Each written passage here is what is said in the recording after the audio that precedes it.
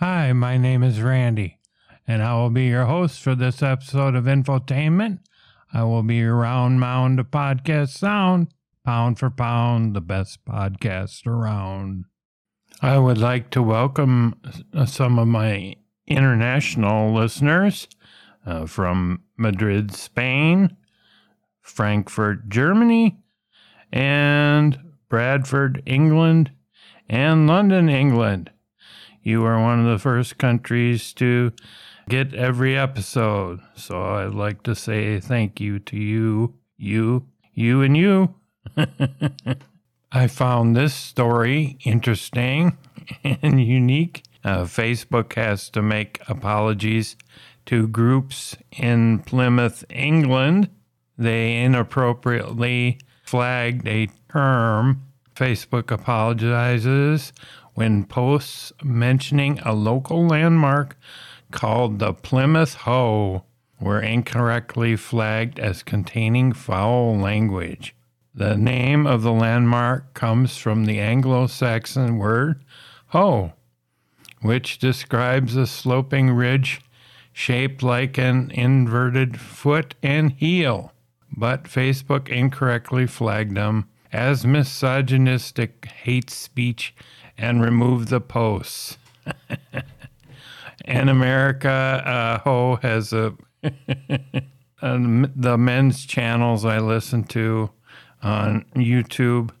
Now that YouTube has become so woke and politically correct, that word would be X'd out or they would be demonetized on that post. But now they use like proper garden tool or garden tool for women's cringe videos on TikTok or profiles on Tinder. Funny as hell, but they should be labeled that, the ones they profile, because they are gold diggers and all sorts of other things. Princesses of the turd and the punch bowl. How dare you! Easy peasy lemon squeezy. My next news item actually comes from England as well, Twickenham, London, to be exact. It will be one of the most important stories I do all year. Father and son hang 10 clothing items to break world record. Edward Draper and son Rowan Draper broke a Guinness World Record, holding a record on hanging clothes. They did this at Turk's Head Pub in Twickenham, London. A tip of the cap to Turk's Head Pub. And they hung up 10 items of clothing in 56.87 seconds. Oh my God, who the hell cares? The father and son duo said they spent hours of practice selecting the best clothing items to use for the attempt and the fastest techniques to get them onto the hangers and a rack. Hopefully there are better racks in Turk's Head Pub and ones for hanging clothes. Who else but Quagmire? How dare you!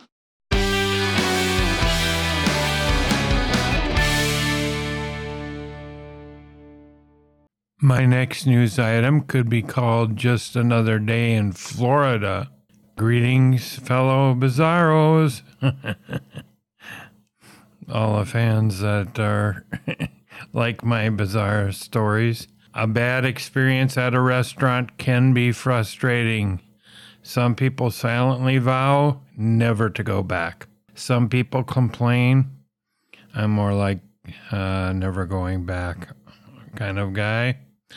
Some people demand their money back. The woman in today's story decided to trash the place.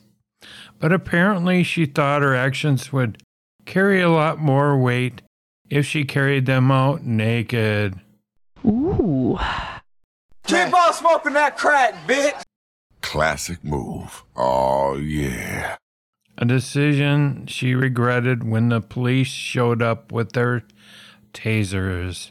Tina Kindred, 53, was acting out of control as staff at the Florida restaurant used trays as shields and patrons ran out of the emergency exit doors. She appeared to be at an Outback Steakhouse and most likely on some sort of substance, booze, meth. Although police confirmed an incident also occurred at Mojo Grill on the same day. That's weird. Footage shows the woman standing naked on top of the bar in the restaurant as she smashes bottles on the ground. Police arrived on the scene and the 53-year-old started to attack the officers. One officer deploys a taser, hitting Kindred in the breasts and knocking her to the floor.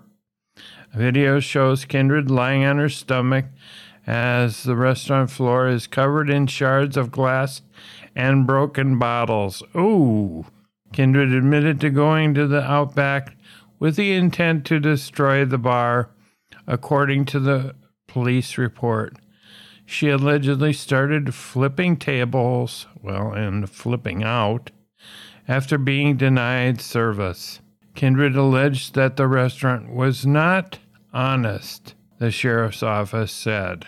The 53-year-old was charged with aggravated battery on law enforcement and felony criminal mischief. Happy now, asswipe? If you listened to my last episode, I did a story about a Wisconsin man who ate a Big Mac every day for 50 years, only missing 8 days. And he kept the receipts from every one. I wonder why he missed 8 days. They never really revealed that. But this kind of ties in with this story from Texas, where a toddler ordered a bunch of McDonald's burgers, unbeknownst to his parents. And let's see, we got this story. One toddler orders a bunch of cheeseburgers to his home. I guess he's a hungry little growling boy. The guy from Wisconsin, we should let him travel there with his parents, and he should take him under his wing, like the Karate Kid, and teach him the ways of eating McDonald's every day. A Texas mother received a notification she wasn't expected on a Monday. She was rightly confused. Kelsey Golden got a message from DoorDash saying her order would take a bit longer due to the unusually high amount of items within the order. What had happened was her son Barrett placed an order. English, can you speak it? At McDonald's for a total of 31 cheeseburgers. This shocked Mama. Was working on her computer when she realized her toddler ordered a bunch of cheeseburgers through her phone app. He usually likes to take pictures of himself, and so he was doing that. I thought I locked the phone, but apparently I didn't, because then DoorDash came with 31 cheeseburgers. And if he ate them in 45 minutes, he got them free, I think Golden said about the order. Between 3 kids and being in the middle of moving, she's been extremely busy juggling it all. She's accidentally ordered lunch for the kids before sending it to their school instead of the house. So she's had her ordering from the closest McDonald's is about 6 miles away from Golden's house. She was shocked when she got a knock at the door and a delivery driver handed her what Barrett had ordered. Once she got the order, 31 cheeseburgers in all, Golden didn't know what to do with them all. I didn't know what to do with them, he only ate half of one. He really needs some McDonald's training from Mr. Big Mac in Wisconsin. Fond du Lac, I believe the city was. So I posted on a community page on Facebook here in Kingsville and asked if anybody wanted some. Some people on Facebook reached out to stop by and grab the burgers, while others tried to give her advice on how to store the food or where to give it away. The total on the McDonald's receipt was $61.58. On top of that, Barrett was feeling extra nice and tipped the DoorDash driver $16 in the app, including the food fees, delivery, and tip. Grand total came out to $91.70. Along with that, Golden has a priceless story to tell about her son, cheeseburger lover for many years to come. Yeah, if he only ate half of one, he needs some training by that guy in Wisconsin. This next news item comes under the heading of What Are the Odds?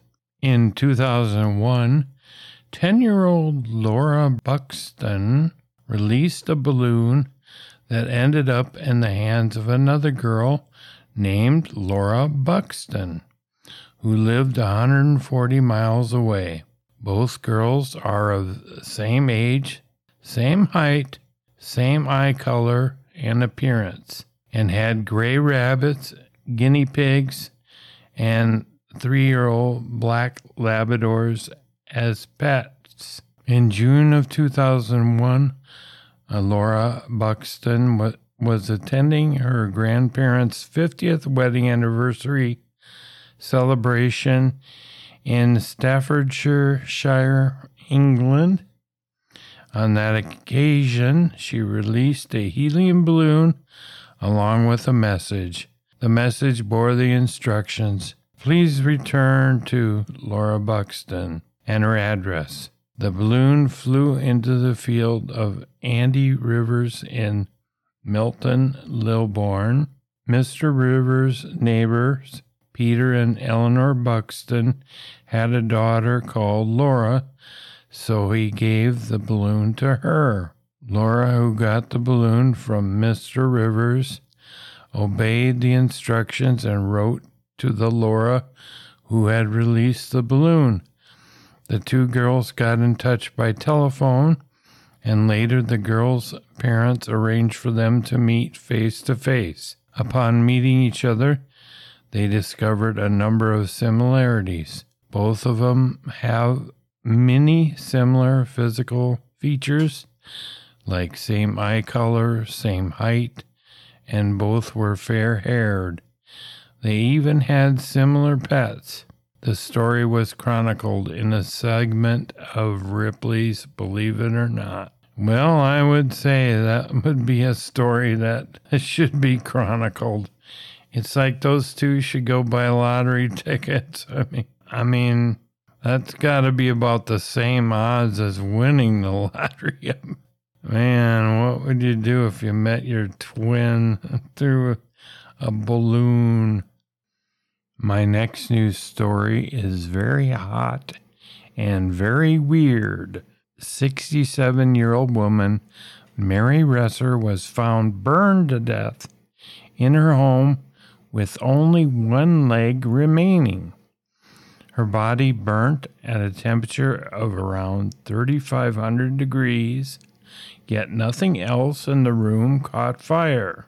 On July 1st, 1951, 67-year-old Mary Resser spent her evening by receiving a visit from her son and neighbor. At the time, she was wearing a rayon nightgown, bedroom slippers, and a robe. When her visitors left her, everything appeared to be normal. The following morning, her landlady arrived. The landlady soon realized that something was wrong because the house's doorknob was extremely hot. She noticed the police. When the police came and notified the police, and they entered Resser's house. English, can you speak it? They found her remains completely burned to ash, with only one leg remaining. The chair she was sitting in was also destroyed, but there was little damage to the rest of the apartment. During the investigation, the police found no sign of burglary or outer influences in the apartment. Detectives found that Resser's temperature was around 3,500 degrees Fahrenheit, but surprisingly, the rest of the room was intact. Investigators also found that the fire had burned a socket which stopped the clock at 2:26 a.m., suggesting that Resser had been burned around that time. Physical anthropologist Wilton Krogman, a consultant on the case, wrote, "I find it hard to believe that a human body, once ignited, will literally consume itself, burn itself out, as does a candle wick. Never have I seen a body so completely consumed by heat. This is contrary to normal experience, and I regard it as the most amazing thing I have ever seen. As I review it, the short hairs on my neck bristle with vague fear. Were I living in the Middle Ages, I'd mutter something about black magic." It's like the movie. There's something similar in the movie called Nobody. What is his name? I can't think of his name right now. But it was called Nobody, the movie. And he had killed a few guys that were breaking into his house. And some of them were still alive. And he had them sitting in his couch in the basement. And he told them, "This room will burn at 3,500 degrees. And so there will be no evidence of your being here. So I won't get in trouble." But he was the story of it, he was an auditor for one of the, or all three of the three-letter agencies. And when there was no way that they could be touched by law and they were a criminal, they called him in to eliminate them. Man, and then this lady, she must have, maybe spontaneous combustibility is a real thing. I haven't read into it much, but this story, I've heard of it, but that's amazing that the apartment didn't experience more damage. Since I try to prepare so I have a smooth running episode, it always seems that something pops up to derail that. But there are some things in the audio that would not be easy to edit out if I kept going. So I think now I'm going to say, initiating shutdown sequence, and warp drive this podcast to the interwebs. I don't know who you are. I don't know what you want. But I will look for you. I will find you. And I will ask you to subscribe to my podcast. And you can visit infotainmentpodcasts.com. There is a PayPal tip jar there if you are so inclined. And as always, have a pleasant day today and a happy ending tonight. Evacuation order acknowledged. Keep it real, homies.